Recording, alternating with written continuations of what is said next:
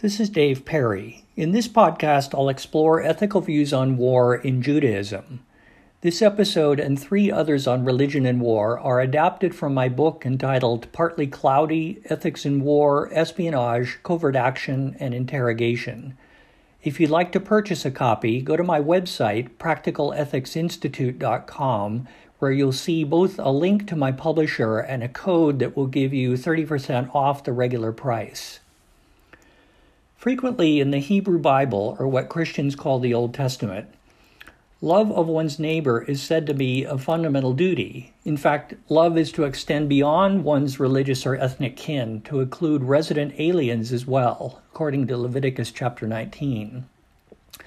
Murder and other forms of unjust violence are forbidden.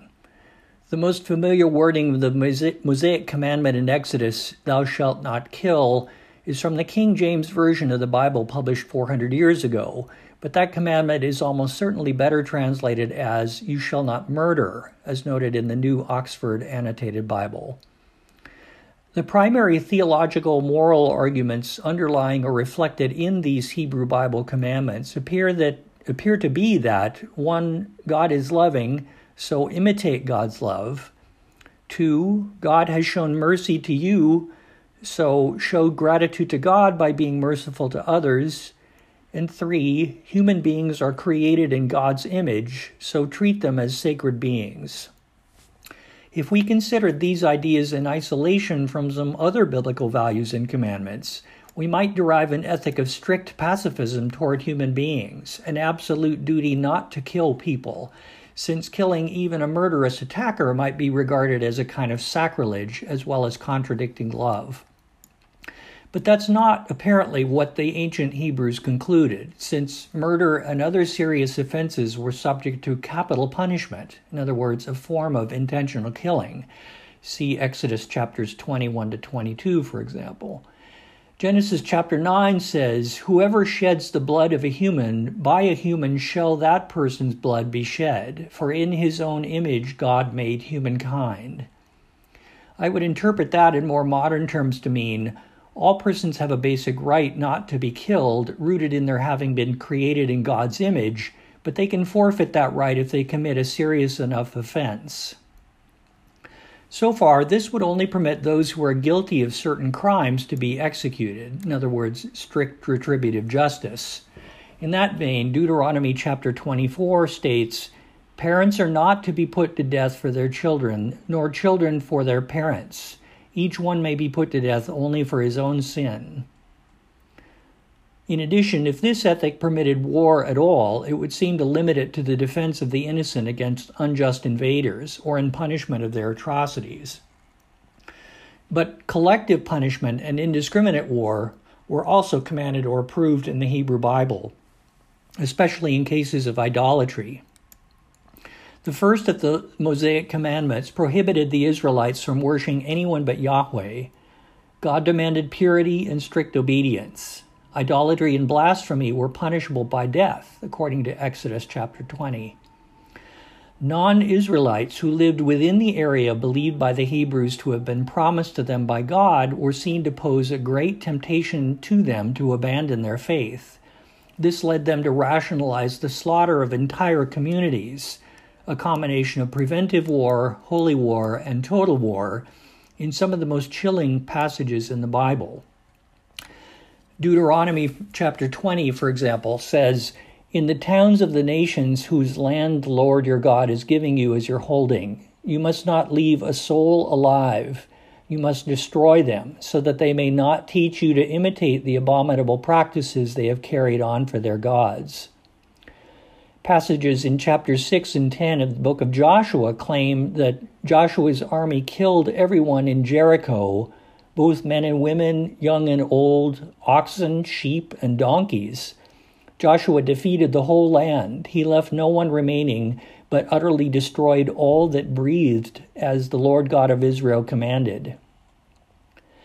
In contrast to the exterminations prescribed for Israel's internal foes, its external enemies were to be treated somewhat more leniently.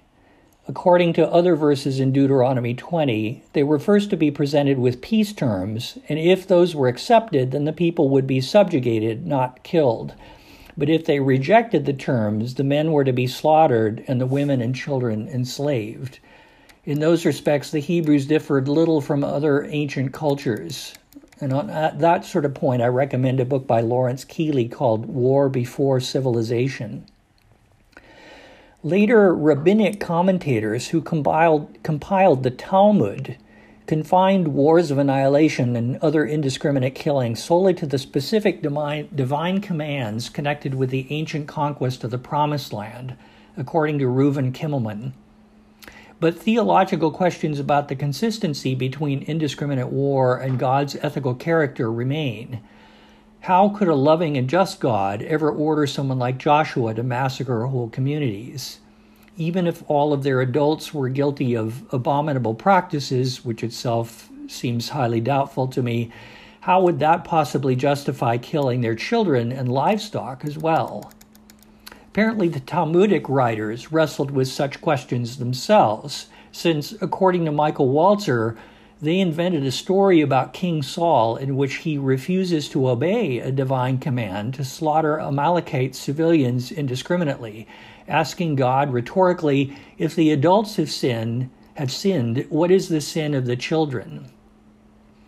The admirable chutzpah of Saul in the Talmud in arguing with God has biblical roots in Abraham's attempt in Genesis 18 to persuade God not to destroy Sodom if that meant killing the righteous along with the wicked, and in Job's heretical questioning of God's justice in allowing innocent people to suffer and evil people to prosper. But although the Talmud evinced scruples against wars of annihilation, according to Michael Broyd, it gave explicit permission for individuals to kill murderous pursuers, either in self-defense or in defense of others, based primarily on Genesis 9, verse 6, though that verse seems to apply only to a murder that's already occurred. Maimonides even thought that killing in such cases could be required in light of his reading of Leviticus 19, verse 16, which says, "Don't stand idly by the blood of your neighbor." Defensive war was permitted on those grounds as well, and required if the survival of a Jewish state was threatened. Pacifism was only recommended as a prudential option when using force against oppression or invasion would likely result in significantly more harm to the community. Even when just cause for war existed, though, Maimonides and most other rabbis have urged that nonviolent efforts to achieve justice and maintain peace be pursued first. If war regrettably ensues in spite of such efforts, destruction should not exceed what is minimally necessary to achieve important military objectives, and innocent lives should be spared whenever possible. As noted by Michael Walzer, Philo of Alexandria wrote in the 1st century of the Common Era, when the Jewish nation takes up arms, it distinguishes between those whose life is one of hostility and the reverse. For to breathe slaughter against all, even those who have done very little or nothing amiss, shows what I should call a savage and brutal soul. So, in contrast to the ancient rationales for total war, the Jewish tradition developed ethical limits on war comparable to what we now call jus ad bellum proportionality, such that war should only be a last resort, jus in bello proportionality, minimizing collateral harms to the defenseless, and non-combatant immunity. Drawing in part on elements of the Jewish tradition, the contemporary code of ethics of the Israel Defense Forces, or IDF, requires soldiers to use minimally necessary force, to spare civilian lives, and to respect their dignity, property, values, and sacred sites. Clearly, a war of annihilation like Joshua's would not be permitted under the IDF code.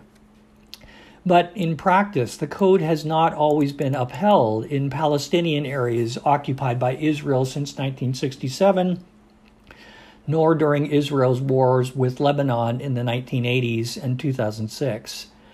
Israeli military force is not always discriminate or proportionate. Whole families of individual terrorists have been punished collectively, their houses bulldozed or blown up, and Palestinian civilians are intimidated and humiliated on a daily basis.